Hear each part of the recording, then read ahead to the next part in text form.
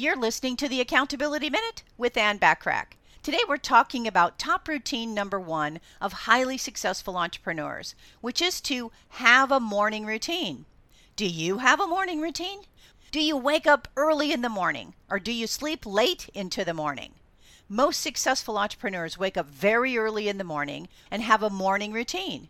It can be something like meditating, exercising, or having a leisurely breakfast. A routine can be responding to emails or reading business memos and industry updates, which I really don't recommend you do first thing after waking up. It can also be reviewing and planning their time blocks and scheduling other activities for the day. When you get up early, you have the advantage of being aware of any unencumbered peace and quiet. This can allow you to focus on personal and business activities without interruption.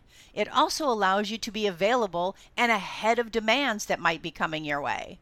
Having a morning routine also helps you feel confident and focused on the challenges the day may bring.